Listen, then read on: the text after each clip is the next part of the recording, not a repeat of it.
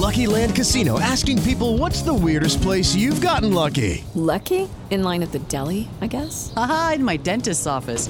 More than once, actually. Do I have to say? Yes, you do. In the car before my kids' PTA meeting. Really? Yes. Excuse me, what's the weirdest place you've gotten lucky? I never win and tell. Well, there you have it. You can get lucky anywhere, playing at LuckyLandSlots.com. Play for free right now. Are you feeling lucky? No purchase necessary. Void where prohibited by law. 18 plus. Terms and conditions apply. See website for details.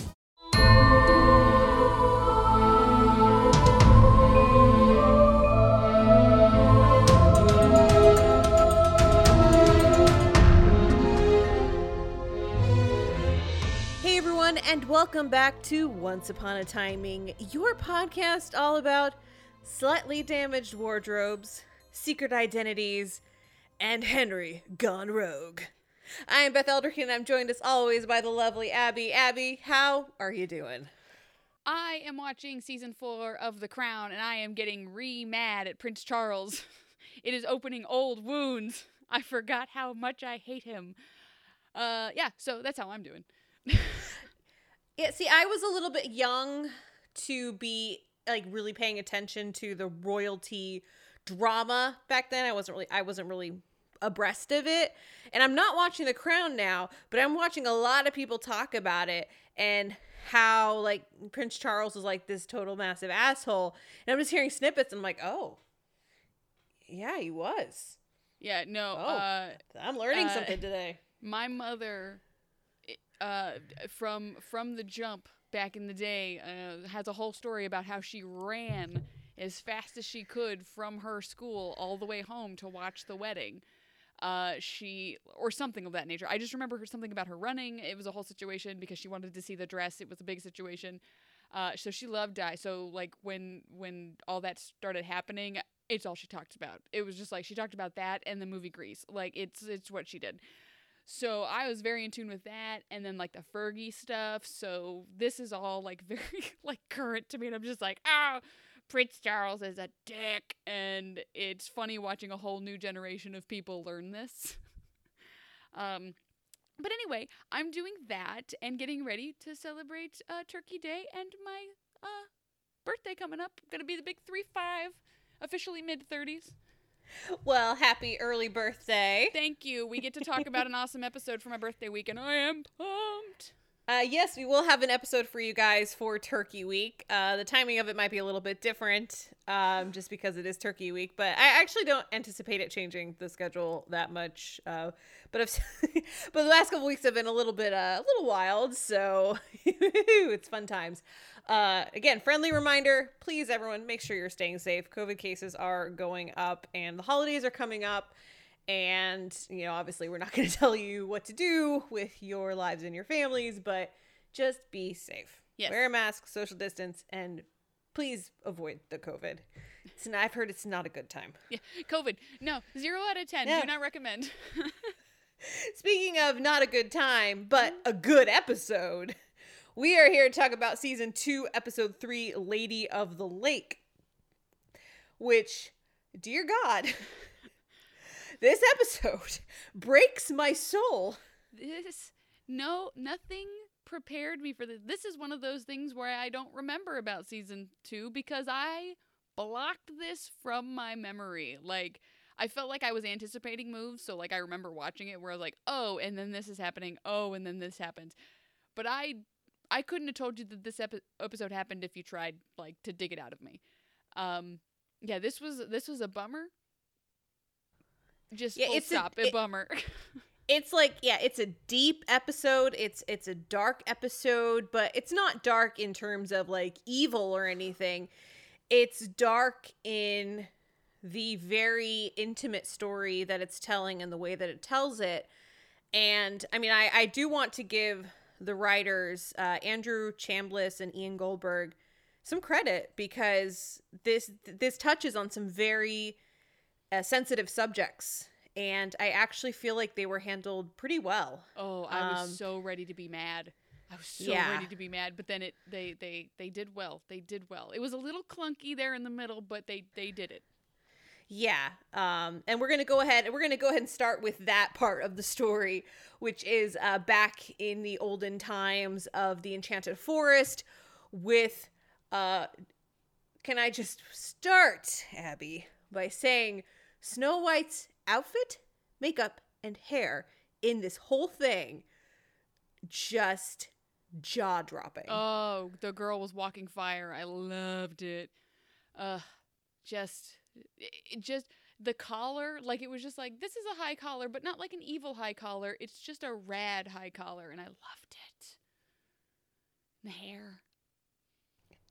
All of it was amazing. So Abby, why don't you take us through the latest attack on Prince Charming, Snow White, and their band of like 4 thieves or something. Yeah, so basically we just jump right in. We're in the middle of a battle, and they kind of give you a little exposition, so we get that this is the battle, and the king is trying to come get Charming because he's so super angry, and they're, Charming's like, no, he wants me, so you go to the top secret cabin that my mother's in. And she's like, is that gonna be weird? He's like, no, it'll be fine. And he goes, go, go, go. And so she starts running, but dun dun dun, she is captured. She is captured. I felt like this moved kind of quickly. Maybe it was just the way that I was consuming it, but it was just one of those, she's captured, and now she's talking to the king, and he's like, I don't want to kill him, I just want to make him suffer. My wife couldn't have children, and it's the worst thing that's ever happened to me. This is the part of the show where I started getting mad. Because I was like, oh no. Because he's just like, my wife could not bear children, and it was the worst thing that's ever happened to me as a person. And it was just like, God damn it. And he goes, and she's like, oh, interesting, and just like takes a drink of the thing that he's handed her, because apparently Snow White just drinks anything that anyone hands her. Turns out it is some sort of weird infertility drug / poison. And now it's like a liquid curse. Yeah, liquid curse, your uterus no longer works. Which, questions, so I can't have children. Am I still going to have my period? Because I don't like living in the woods while having a period. Maybe this all balances out. Yeah, I'm called Snow White. Exactly. So I wear white a lot. Yeah, right. I'm wearing this, but I'm wearing this in like the 3rd week of my cycle. So we're playing a game of a very dangerous game. We got roulette going. We don't know where the wheel's gonna end. I made a choice, but I was seeing my Charming, and I had to look as nice as possible. So you know what? Let's do it. So it's just like, oh, by the way, you know how you're so young and beautiful? Well, now I've made a choice for you. That I think at this point you hadn't even considered. Like, you just wanted to like be with a guy, like you're maybe making a couple of steps ahead, but like you never really think about that until the choice is taken away. So obviously she's very upset by this.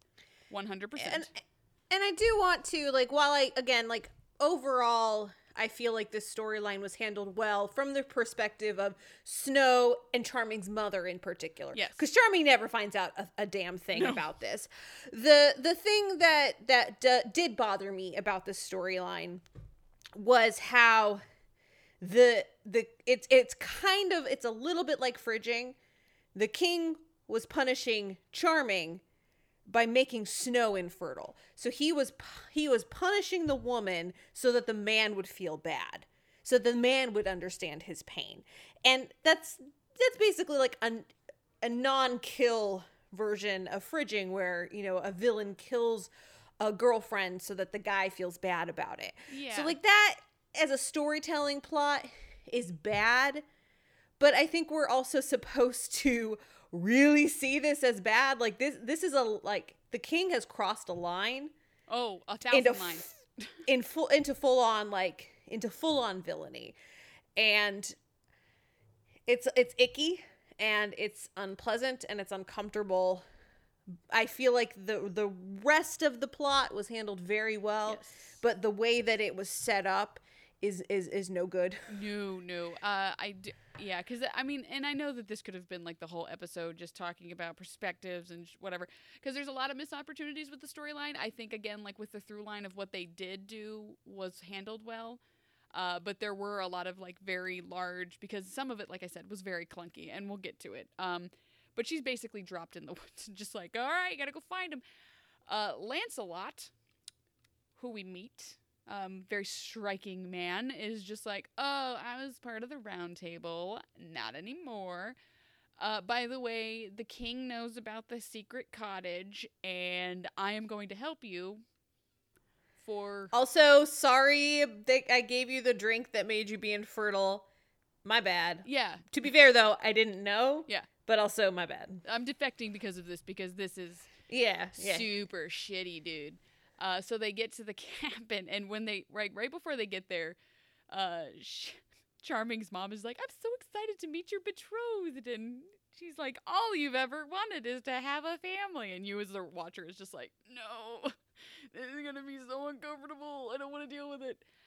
And then so, a merry band of bandits show up to attack them, and Charming says stay in the house.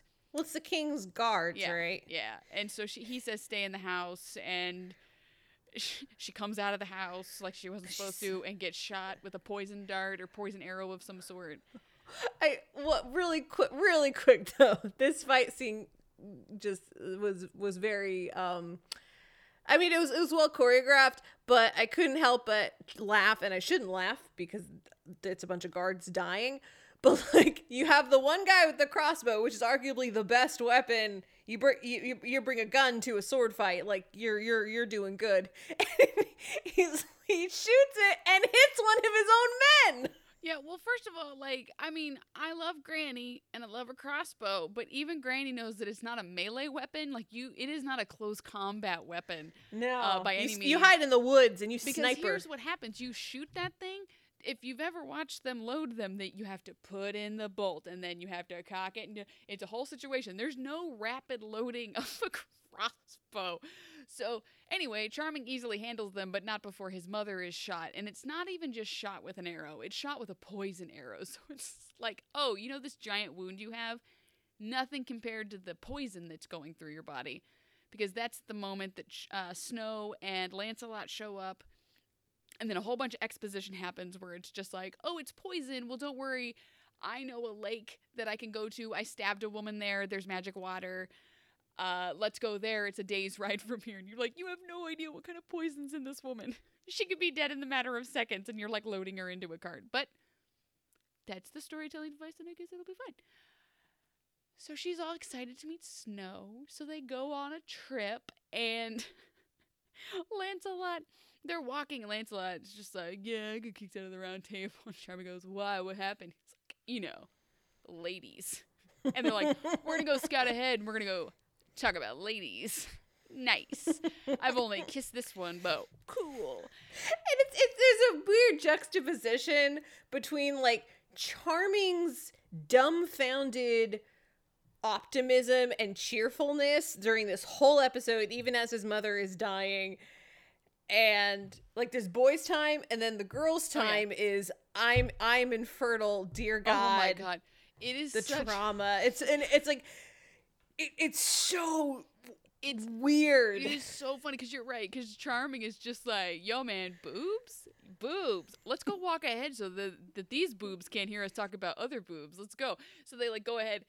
And then, like, laying on her in the death cart, she's just like, Snow, I love you, and I'm so excited that my son gets to have so many children with you. His only dream in the world is to have thousands and thousands of children provided to him by the woman that he loves. Why are you making that face? Because obviously Snow is very upset. Because... By the way, guys, this is why you never ask people why when they're going to have children or why they aren't having children.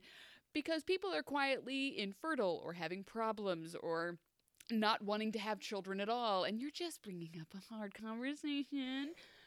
But this is an unknowing mother-in-law who just thinks that her son is bringing home this woman to have his many children. And also she's dying. I'll give her that. Like... I can understand how this comes across as clunky. It is very exposition-y, and it's to get Snow to the point where she's talking about what's going on. I didn't mind it because this is a woman on her deathbed who's seen her son go through so much pain, and she can die knowing he's happy with the woman he loves, and he's going to continue that family and continue her legacy. And like, she has the necklace thing and all this stuff, and she's like, She's like, it's okay if you have a daughter. Girls are fabulous Girls too. are fine. Girls are fine. I love, by the way, the necklace thing, because the necklace thing is a real thing, but you can do it with any necklace. Like, it's an old wives' tale thing, and someone tried to do it to me at work, and there's actually way more to it. Like, there's like, it's this if it's a boy, it's this if it's a girl, if it's doing this, it's twins. But if it's this, it's a miscarriage. And like, I have my hand out and they're explaining it and they're like, it's this if it's a miscarriage. And I like pulled my hand away. I'm like, oh, get the hell away from me with your damn witchcraft. I don't want to know. You're cursing my child. What the fuck? Get out of here. So she does that, and like the thing comes to a full stop, which I think is also a bad. I forget what that one is, but I think it's even worse. So it's just a whole situation comes to a full stop, and the woman just like Charming's mother's just like, that's probably not concerning. It's fine. And Snow bears her soul and says, I was given infertility juice, and now I am worthless as a woman. And she's like, no, he'll still love you. It's fine. We'll give you some of that water from the magic lake where my son stabbed a woman. It'll be fine.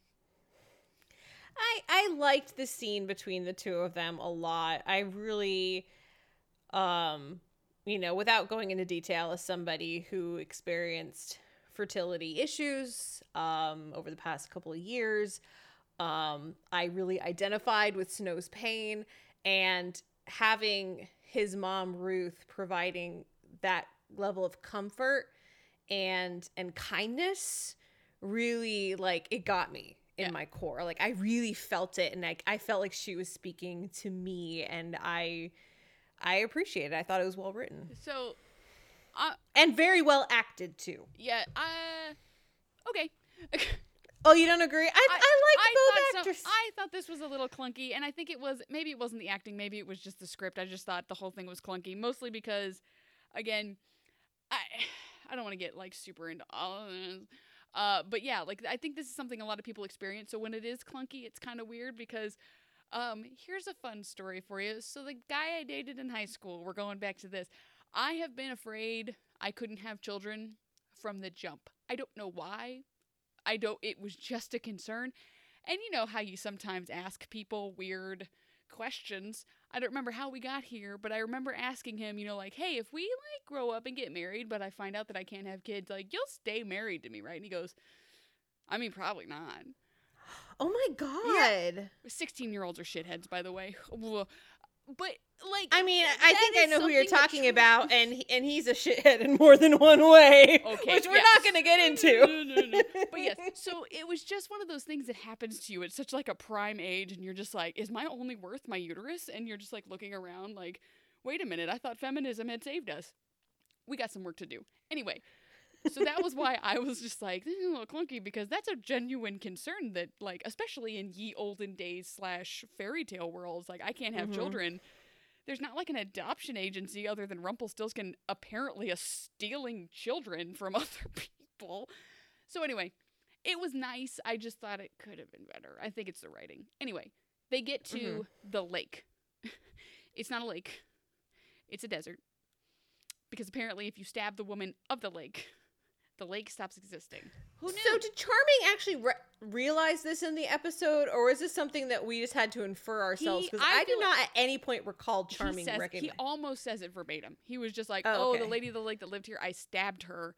That's like, okay. I didn't catch that. Yeah, he's like, I straight up murdered the woman who lived here to save someone else's boyfriend, and now I can't save my mom. So all magic comes with a price. If you stab someone, it has repercussions, unforeseen repercussions. Stabbed a woman to save someone else's boyfriend. Now my mom's gonna die. Who knew?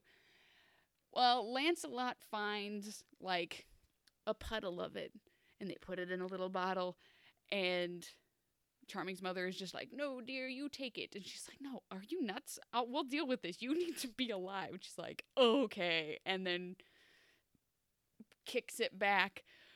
But it doesn't work. She dies anyway. Well, she starts dying. So they decide they're going to have like an ad hoc marriage. Lancelot is going to perform it because as a Knight of the Round Table, he is ordained. And he starts giving this nice speech and hands them 2 shot glasses, which they both willingly take, and it's nice. And they get married in front of a dying old woman, which, again, I liked this because dying wish. You want to see your kid get married. It's just like, it's in the middle of a desert and I'm dying in a cart and I'm 20 feet away, but we don't all get what we want. So I was tearing up. She died. Yeah, she died watching her son get married to the woman he loves. And so anyway, they cut to she's now gone, and Charming is dealing with this with a very stiff upper lip. And he goes, "Hey, by the way, I want you to have this. It's my mom's weird voodoo necklace. She always told me some weird thing about if it did this and whatever. So let's do it." And Snow's like, "No, I don't want to do that. Are you nuts?" And it starts moving over her hand. And that's when we find out that she never actually took the lake potion water, that she had faked it, and somehow, without anyone noticing, worked out an entire plan with Lancelot to secretly marry them, put it into a shot glass, and have her drink the lake water. Could you have imagined? Like, you're getting married. Of course, you're getting married. Like, it's some weird ad hoc marriage, and some guy hands you a shot glass and like, "This is your betrothal. Like, your wedding juice." And it's just like, "This tastes like algae. What is this?" Like, oh, like. I mean, I imagine Snow and Charming went to go pick flowers because they had a very beautiful bouquet. So maybe like when they maybe the mom was like, go help your future wife go pick some flowers for a beautiful bouquet, and then she's like, "Lancelot, get over here. Come. Got a scheme for you." Oh, because like, scheme. Listen, a dying old woman in the back of a car. She's like, "I want to see my kid get married, but also you're a very striking knight. Can I just like one kiss, like while they're gone? Just please, like you're so pretty, like please." A dying woman's wish. She has like 1,000 dying women's wishes. So now Snow can now have children, and she watched the thing move over her hand, and she knows that she will be having a girl, which she confides in Lancelot because she tells Charming it's going to be a surprise. But she's just like, "It's going to be a girl." And who would that girl be? Perhaps it's some blonde woman with a gun who's bad in woods.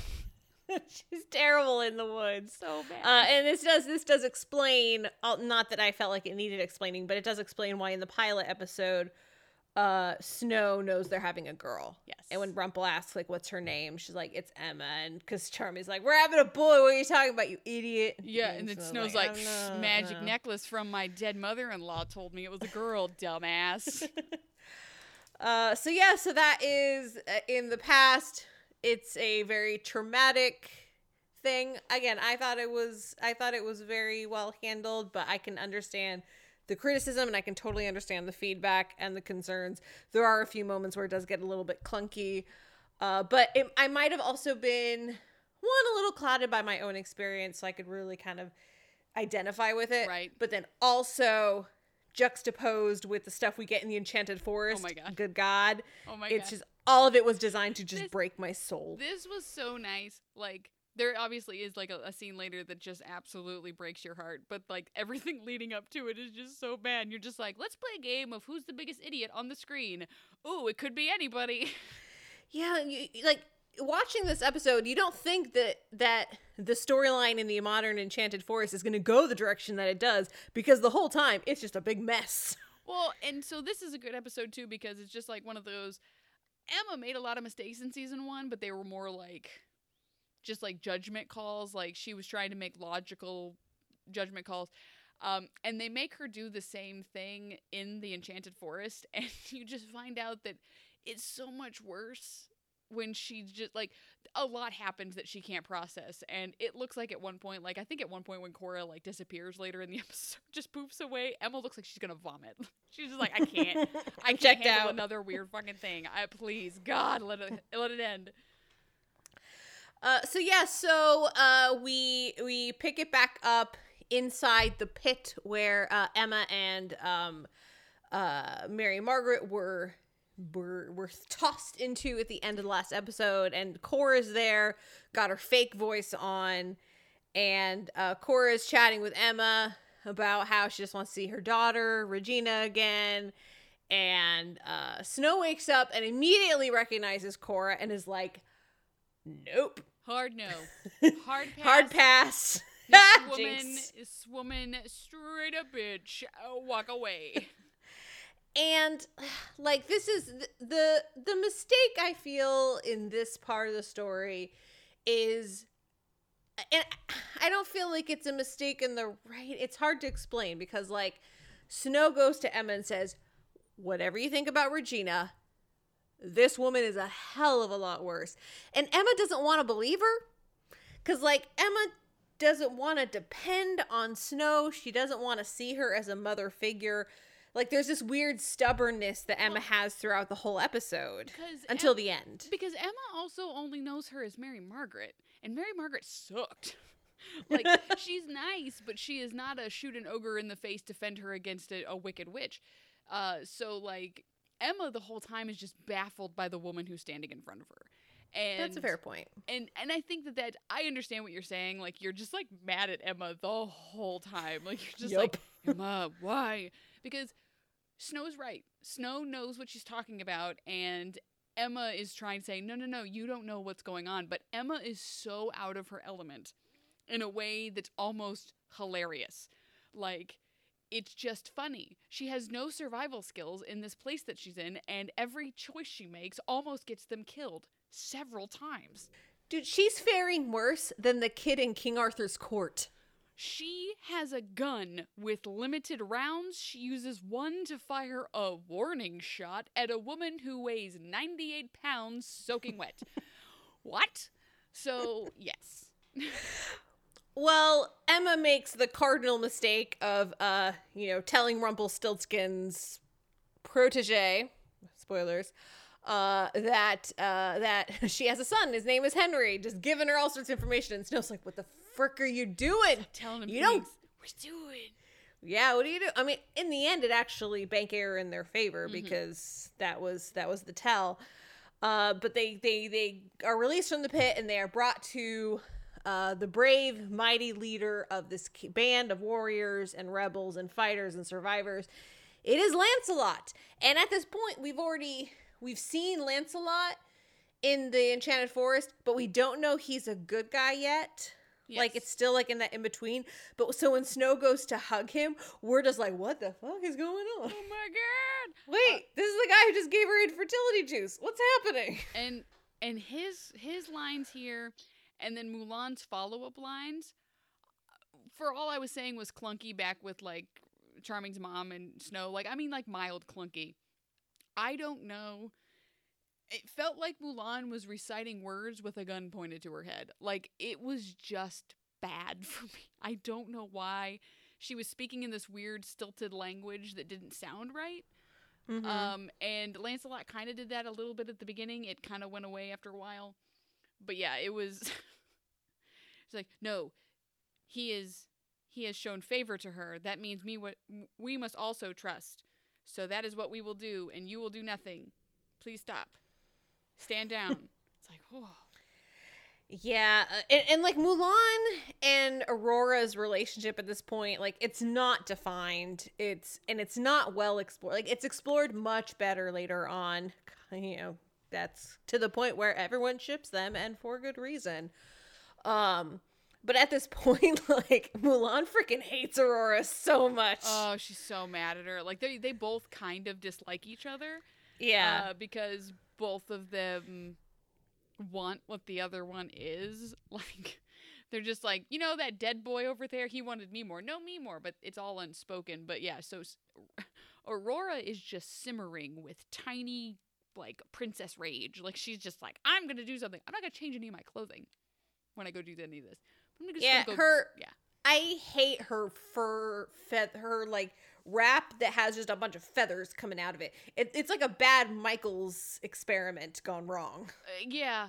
And then there's, like, the big wrap thing that she wears, and it was just like, really? You stalked through the woods wearing this? But whatever. So basically Mulan says if Lancelot trusts Snow White, even though she's the one that killed / cursed Prince Philip, then we just got to deal with it. Lancelot is to be trusted. Yes, so Lancelot invites Mary Margaret and Emma to join them for a feast of Chimera, which is an ancient Grecian monster. So we're already getting the nod to ancient Greece all the way back in season 2. Oh yeah, and the round table and all kinds of other fun Yeah. stuff. It's a party. It's just That's like, hey. explored so much better in later seasons. Oh yes, yes, amazing. Anyway, take a shot.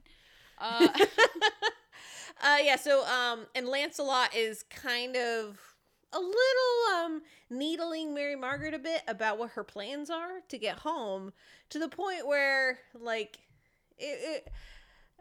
I remember I haven't seen this episode in a long time, and I was pretty sure I knew about Lancelot, and I remembered about Lancelot, but I wasn't quite sure. But I was still like, there's something off about this guy.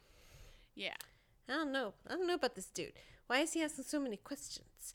And too many Mary questions. Margaret Too she very rightfully is like, I don't think I can tell you in front of the woman in the pit, because the woman in the pit is bad news. I don't like the pit woman. Get Yeah, her pit gone, woman, and I will bad tell you news. my secret plan to go back to the cabinet made of a tree. And then he's like, oh yeah, no, the curse thing totally stripped her powers. She's useless, but we keep her around for reasons. And Mary Margaret just does not buy any of it. She's like, okay, I guess. So they decide to go to their old castle, which this was the thing that confused me, because if the rest of the Enchanted Forest was destroyed, I thought that meant like vaporized, like off the face of the planet. But apparently that's not the case. It just means it was all damaged. I think it just meant natural disaster. Like, Okay. it's uninhabitable. Like, Okay. it used to be a first world country. Now we've downgraded. Because it's still like, it's still a living structure. It's just not the grand place that it was. Because I also thought what you thought. I thought it was just going to be just like a smoking pit, but it was not that. Yeah. So they're going to go venture to the home that Emma would have grown up in, because they decide that they're going to go search for the magic wardrobe that brought Emma to Storybrooke in the first place, see if it has any magic left. I felt like this was a very stupid plan, because the whole thing about the magic wardrobe is that it only had the magic for 1, cough 2. That was the whole thing. Like, Yep. it's expired. Yeah. The magic is gone. Yeah. There's no. What there's were you no, going to do with There's it? no fairies here. There's no anything else here. What the hell are we going to do about it? So they decide they're going to go out and they're going to take Mulan with her. And Mulan's just like, Aurora, you stay here because you kind of suck. So I'm going to go. And it's fine. And But Lancelot Aurora's comes with her. obviously like, she's got a knife, so she's got plans. She's just like, I'm going to kill somebody. I have been asleep dreaming about this moment for my entire life. So they head out into the woods. There's ogres in them woods, so they have to be super careful. And Emma just takes all of it not well. She's just getting more and more annoyed at everything. And she's getting very annoyed at Snow, saying, you need to trust me. I know these woods. I know this world. You don't. Stop it. Yeah. And Emma really does not care for that. No, this was funny because this is the biggest fault line in Emma. Emma is not used to not being in control. She's not used to not being the smartest person, or at least the most cunning person in the room. And she has none of those skills. She doesn't know how to fight an ogre. She doesn't know what an ogre looks like, or if she saw one, if she'd know that it was.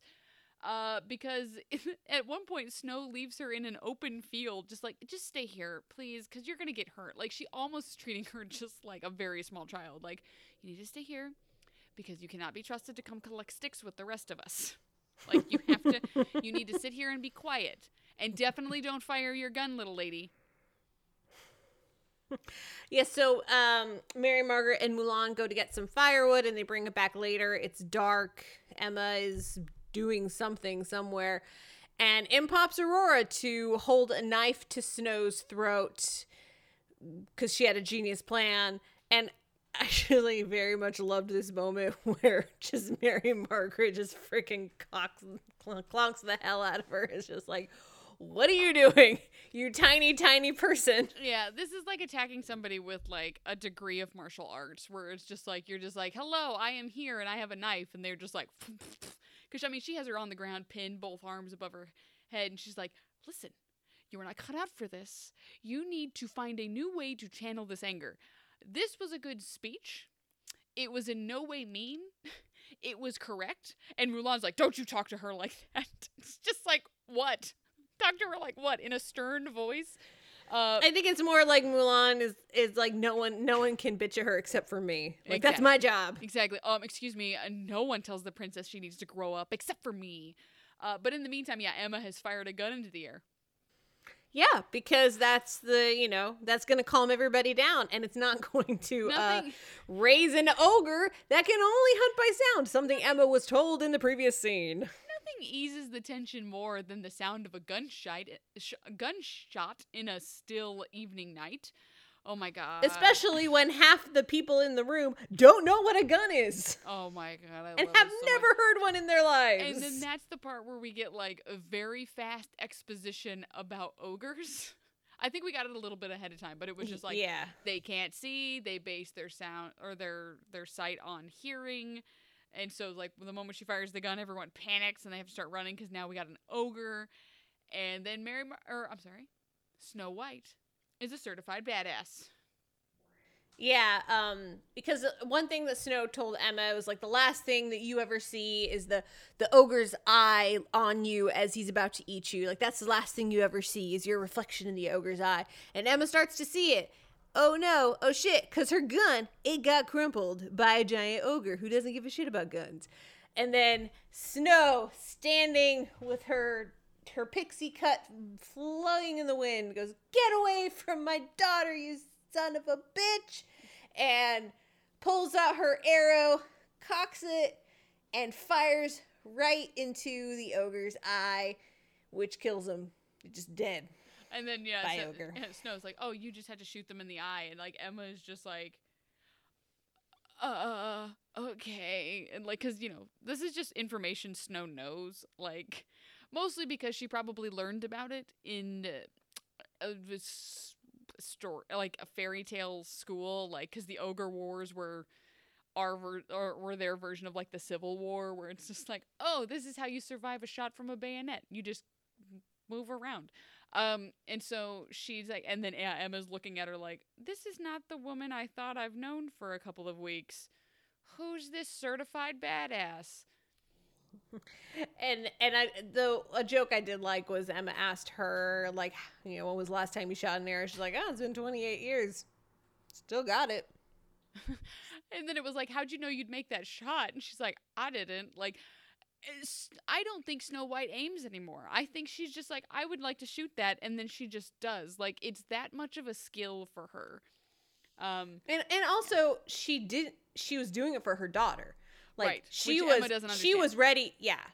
Snow White would have died and would have been fine with it if it meant keeping Emma safe. Yes. Like in that moment, she was like that's a big theme in this episode is putting your children first. Yes. That's what Ruth does with Charming, with the infertility drug. That's what Snow does for Emma many times, and Emma does it for Henry.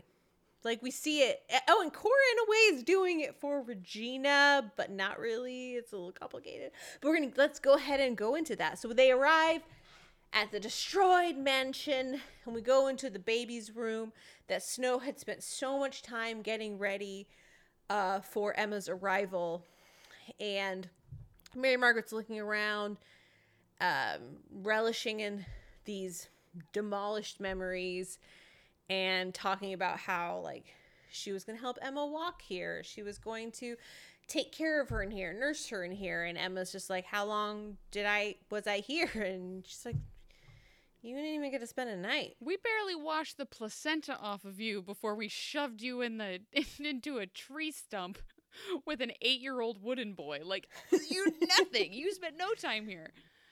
I will say that, yeah, and we'll obviously get to this, but understanding Snow's pain here, because you build a nursery, you spend so much time in it. Like, I just would read, when you're just sitting there pregnant being like, soon there will be a child here. This will be wonderful. I cannot wait to make all of these memories. So, like, Emma's looking around being like, this could have been my life, knowing that her life was absolute shit.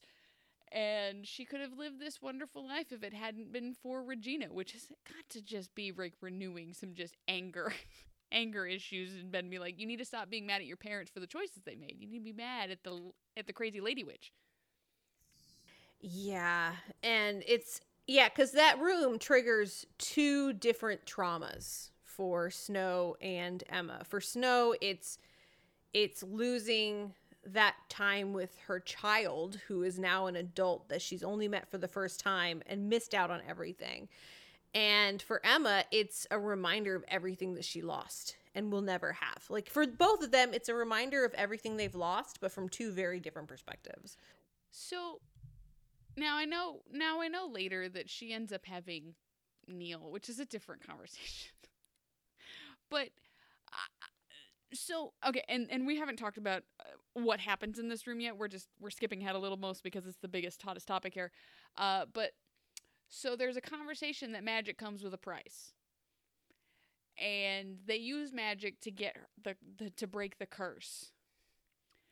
So, thinking about this in a galaxy brain kind of way, it's you'll never have a child. And then she doesn't really. I mean, she gets an adult. I mean, she has a child. It's her child. It's her kid. It's her, whatever. But she never got to raise that child. She never got to do any of that. So she still was cursed with that, but in a very different, much more traumatic way, which I thought about and broke my heart, because I didn't even think about that. Honestly, I don't even know if the series thought about it that way, but you're absolutely right. Yeah. Like, that's a very astute observation, and to be honest, I don't think it was one that was intentional, but I think it's absolutely correct. Well, because Snow went under the curse the moment she got to cry. She was crying, obviously, right before the curse hit, but she's never properly mourned not raising a child. Like, this is day 2. Like, and so what we then see is, like, and we'll get back to what happens before that, but when she looks back and she has the visualization of what the nursery was and all, like, just full of the hopes and dreams and stuff, and it just settles on her for a second, that was the moment that I started, like, breaking my heart. Like, it's just like, oh my God, this is terrible. Yeah, that's the one that, destroyed my spirit. Fireballs. Yeah, there's fireballs. Yeah. So they arrive in the room, they find the wardrobe, and in pops Lancelot. Like, he just keeps doing that. Like, what's he even doing here? Interesting. So, wow, it's a surprise. It's great. We love you. You're handsome. It's awesome. And Mary Margaret is immediately so suspicious.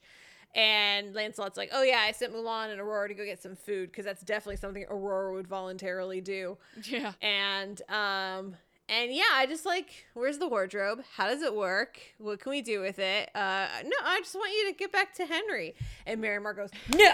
Mary Stop right there! Mary Margaret's immediately like, Lancelot is sus. We should all vote him out. Kick him out the airlock. That's the imposter.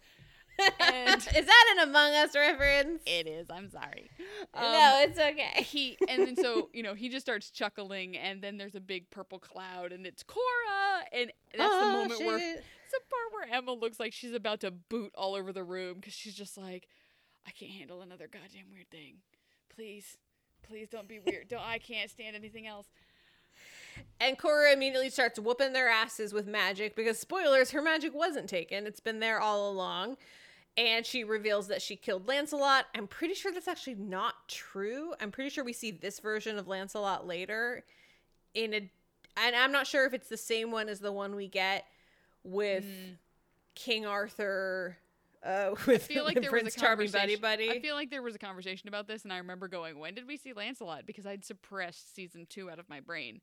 Yeah. But yeah, there's a big duel, and then Emma does something that it took me a second to figure out what she was doing. She was opening up one of her bullets, making a Coke line of the gunpowder, and then starting it on fire. And Cora, her response to this was a little weak sauce, because she basically goes, I'll get you next time, Gadget, and pieces out. Because Mulan showed up. Apparently Mulan and Aurora showing up was all the difference they made with Cora, who has magic powers. So Emma starts a fire to burn down the stump wardrobe thing. Cora sucks it all up into a fireball and then fires it, but then Mulan jumps in front of it, and her sword or her body absorbs it. This part was confusing, but anyway, Mulan apparently I think it was reflected back into the wardrobe, because the wardrobe was still on fire. I guess that's fair. That is fair. And when she let ricochet. Oh, Ricochet the fire. It's a very like Zelda Ocarina of Time move. Like, well, there's a fireball coming at me, so I will just swing my sword at it and poing, poing, poing. And Korra pieces out to fight another day, but she does show back up later after everyone leaves to pick up the ashes of the wardrobe that are still glowing a little bit of that magic red. So obviously, we're not done with this part of the story. We are definitely not done with Korra. But before that happens, we get a very emotional, raw moment between Snow and Emma. One that was very good and completely destroyed me. Where Emma just kind of lets everything out. She just she doesn't know who to be mad at. She doesn't know who to be sad at. Because she knows that they did what they felt was best. But it didn't make a damn difference to her because she was still alone. Guys, and therapy is very important. and she also said that it's a lot for her because she's so used to being on her own. She's not used to other people putting her first. And Snow's like, well, you're gonna have to get used to it, girl, because I'm around now. And they share a tender moment, but it's in a way where you still can tell it's not resolved. No, yeah. And that's the thing I really appreciate about this scene. It wasn't a kiss and make up. Bygones be bygones. We're good now. This is long-standing trauma and damage, and it's going to take a long time to unravel. But this was a piece of it. Yes, this is a nice piece of it. And the only part that kept me being amused was the fact that I love when Mary Margaret is Trump, because it's Snow White, but she's dressed as Mary Margaret, so she's got like her quill full of arrows, but she's still dressed like a school teacher, and it's just hilarious to me. Where she just like, this is why Emma is confused, because she's walking around like she's gonna teach you Sunday school lessons. But instead, she's like, again, like I said before, a certified badass. But yes, she's got a purple cardigan. Oh my gosh, she's like, I've got my battle cardigan. Let's go. Like, this is Mary Margaret is what happens to Snow White when she's in her 30s, where it's like, remember when you were a badass with your wild hair and your crazy clothes? Oh yeah, it's like, now you're in a stable, committed relationship. You got a sensible haircut. You're wearing a cardigan. But you're still a badass because you remember how to shoot your arrow. Like, punks never die. Yeah. And then, yeah, the final really key moment of this interaction is Snow. Like, Snow is putting on a brave face for her daughter. She's comforting her when she's feeling vulnerable. And then when Emma leaves, Snow has her moment of vulnerability that she wasn't letting Emma see, where she's looking at the nursery, having that flashback to what it looked like in its prime, and just starts weeping because she didn't get that with her child. Her child is an adult. Her child has her own child, and she will never get that time back. And I lost it. I lost it, Abby. I was watching it on my computer. It's like even a smaller screen. Yeah. It didn't make a damn difference. You can't escape it. It still got my soul in its tight grip, and it washed it away. No, because I don't know, dear listener, if you've made this realization in your own life, but your parents are not infallible creatures. They're human beings. None of us know what anything is. They make mistakes, but as a parent, you always want to like be the strongest and the smartest and everything. And Snow is still grappling with that. Snow wants to be strong for her daughter, so she doesn't let Emma see this moment of vulnerability. And to take us off the moment, I'll tell you a side story real quick, but I was on a roller coaster with one of my little sisters, and as we were about halfway up the hill, the whole roller coaster stopped. There's a whole different story to this about a guy with a camera behind us, but I won't get into it. But anyway, the whole thing stopped, and I had spent 30 minutes convincing my sister to get on this ride. She was like 7, and she's like, I can't do it. And she looks at me with these big terrified eyes while we're on there. And she's like, are we going to fall backwards? And very confidently I said, absolutely we're not going to fall backwards. That's crazy. We're just going to keep going and it'll be fine. Everything's fine. And then I'm like looking off the side of the coaster. I'm like, Jesus Christ, are we going to fall backwards? I have never been more scared in my life. This is fine. Don't worry. Don't you panic. And you're just sitting there like having an existential crisis while you're trying to put on a brave face for a child. So in that way, I understand. I mean, I'll never understand like my kid suddenly being 28 years older. I feel like that's his own situation, but that was me explaining the same situation, but in a not sad, traumatic way for us to all have to relive. So it's been a week, guys. I know I don't know what day it is anymore. This is the kind of week it is. It's been a year. It's been a life. 2020. I'm done. I'm okay. I'm over it. Well, now we're gonna close out in Storybrooke for a very quick story of Henry the Rogue off on his own adventures that do not go well because he is pissed at David because David is like, we're gonna get them back, but hold your horses. You got to go to school. Because Henry comes up with a cool new name for the new project they're working on. And Charmy's like, no, I don't want to be part of Operation Viper. That's crazy. Even though that's like the manliest dude mission to go on. It was Scorpion. It was Scorpion, but he was also considering Viper. Henry was deciding. But he didn't like either one. He didn't want any kind of operation. That's true. But to be fair, if two dudes are going to go on an Operation Viper sounds like the badass one. Like, it's just like, not like a normal mission. This is a mission that dudes go on. Like, it's a man mission. But David's not on the same page as Emma. At the moment. He's not, he hasn't been instructed in the art of the operation of that Henry loves to do. So Henry, instead of going to school like a good little boy, he goes to find Jefferson, who's back, the Jefferson, he's still sad. He hasn't gone to his daughter yet. He's still sad about it. And they have this meeting on a bench, and it's kind of weird a little bit. Mr. Jefferson's just like, dude, I can't help you. Side note, Regina has a vault with a bunch of magic in it. Don't know if that'll help you at all. Bye. That's like it. So I don't know if any of this will be valuable to you, but your mother's source of all of her power is definitely here. Anyway, I'm gonna go there. solemnly look at this wanted poster of me. They never get my nose right. Look. Oh my God, the daughter drew this. Have you seen my papa? And it's like, it was so terrible. Have you seen my papa? It's like, girl, I get you're a kid, but also you look like you're about 11 or 12 years old. This drawing is beneath you. This is like if kids get lost in the store and you find them and you ask them questions about their parents and they realize they have no idea how to describe them. Like, what's your mom look like? A lady. What color is her hair? I don't know. Hair color? Is it short or long? Kind of. Like... No, see, I feel like an 11 or 12-year-old would have at least gotten one of those, like, those drawing books to do faces, like anime faces. So I imagine like Jefferson would have had like these big anime eyes.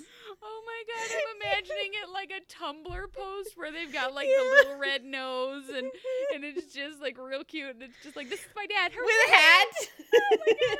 Have you seen my papa? He wears a hat. This is us drinking tea together and here's a thing that we like. Oh my God. Oh, that's so much. I love that so much. This is my dad. Ma'am, this is a cartoon. No, it's not. It's my dad. How dare you? Anyway, well, Henry deceives Regina, which that I did not care for. No. I know Regina's been a bad news bears, but she's trying. And for Henry to stand her up for lunch when she got so excited so he could steal her keys. Like, no, do not condone Henry. You go on rogue, it's bad. Also, that's also no bad. No way Regina would have believed this because it would be like, "Hi, I know you're the ousted mayor and evil queen of this town, and everyone wants to tar and feather you and ride you out of town. But would you like to go meet in a very public place where all of the townspeople gather? Totally, I would love to do that, and I couldn't see a single thing wrong with that." I mean, her judgment is clouded when it comes to Henry, so I feel like she's so desperate to get in his good graces that she was clouded to everything else. Like, I could see her agreeing to do this. Could you imagine, like, she's sitting there and everyone's super mad at her and she's like, no, I'm waiting for my son. No, I'm waiting for my son. But her son never comes. Oh, no, I'm sad for Regina now. She's too bad. She's a bad guy.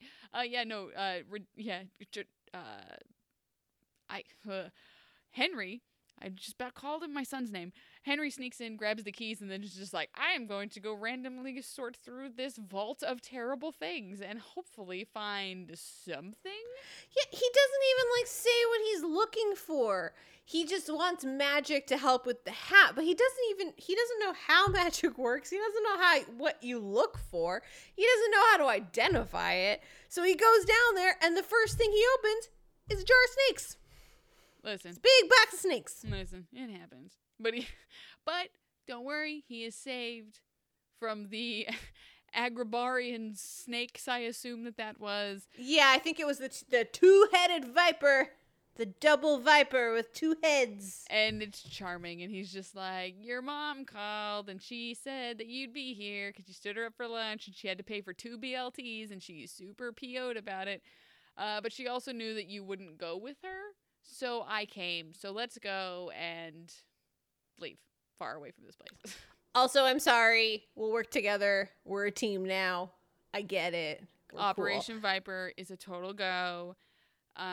We're not going to complete this until you sit like a solemn little emo child in your mother's car for a while, and I show up with medieval times knives. You know, that was cute. And I also really, I loved I have a feeling this is probably the last we'll see of Jefferson, because this is the conclusion of his story. He just sees his daughter and goes, hey, daughter. And she goes up and hugs him, and he's crying, and they're hugging, and there's a lot of logistics involved. Like, she has a family here in Storybrooke who assume they're her parents, or at least adopted parents. I'm assuming they care about her too. So there's a complication there. I don't think we're going to get to it, and I don't think we need to, because we've got a lot of complication with the family we got. So I'm going to assume that the people that adopted her, like the family that she's a part of, were just the neighbors. Because he left her at the neighbor's house. Mm-hmm. So they were probably like, cool, we will keep watching you until your dad shows up. But hey, where is he? We're tired of feeding you. So like she's putting up posters of her Tumblr posts of where he is. So they're probably not sad to see her go. Like they're like, okay, but like if you need to be babysat again, like sure, but. See, I would disagree, because unless it was like a foster situation that they'd put in these two adults' heads, like they, much like everyone else, they have both personalities. Right. They are both.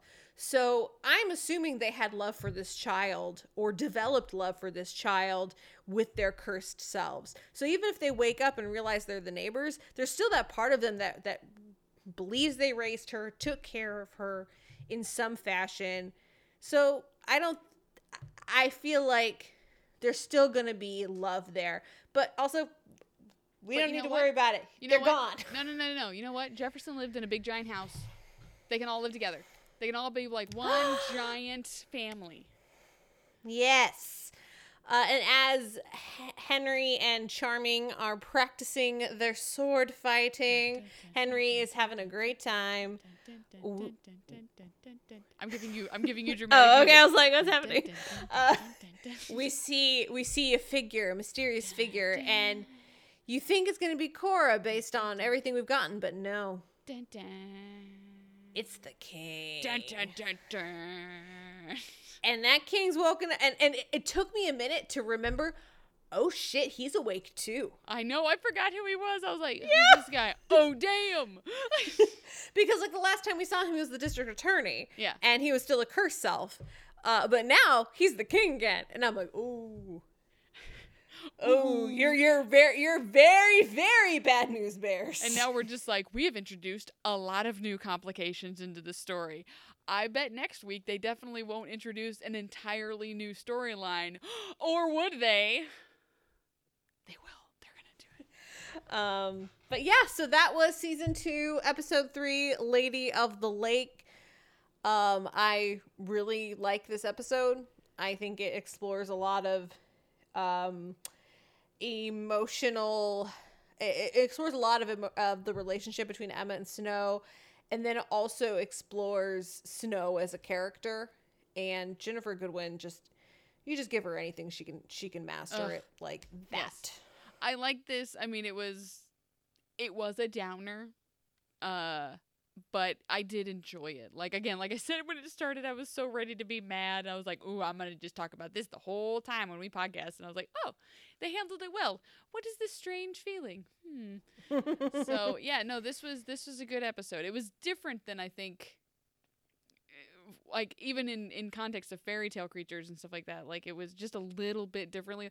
Like, again, next week, this was like the calm before the storm situation. Like, it's just like, next week, pirate ships, emo pirates with eyeliner, just bright colors and Rumpelstiltskin. So it's just, it's a cool bookend to the whatever's about to start coming into it. So, good episode. Yeah.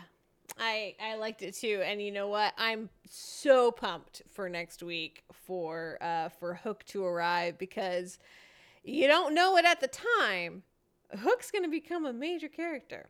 In fact, he's going to be on for the rest of the series. I remember watching this show, and I remember seeing posts for people like, "Do you guys ship Hook and Emma?" And I remember being like, "What? Gross."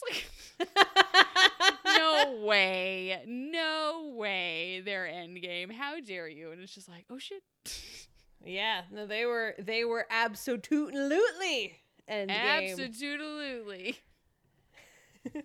Well, everyone, we want to thank you guys for joining us for another episode of Once Upon a Timing. We want to thank our wonderful patrons, especially our Snow Queens.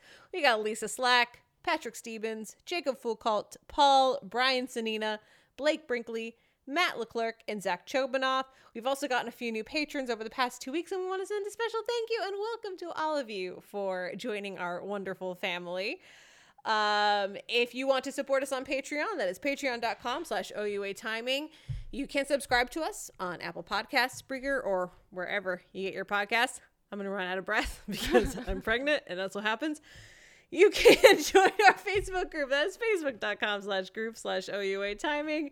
We are also on Twitter at OUA Timing. I am personally at Beth Elderkin. I'm at just_Abby. And we will be back next week with Abby's birthday, Turkey Week, and the crocodile. Thanks so much, everyone. And Abby, we will see you next week. See you next week, Beth.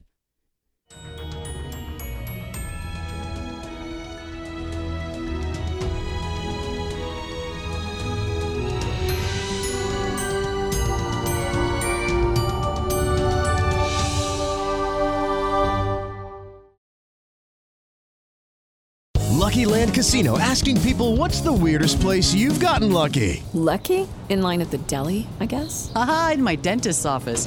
More than once, actually. Do I have to say? Yes, you do. In the car before my kids' PTA meeting. Really? Yes. Excuse me, what's the weirdest place you've gotten lucky? I never win and tell. Well, there you have it. You can get lucky anywhere, playing at LuckyLandSlots.com. Play for free right now. Are you feeling lucky? No purchase necessary. Void where prohibited by law. 18+. Terms and conditions apply. See website for details.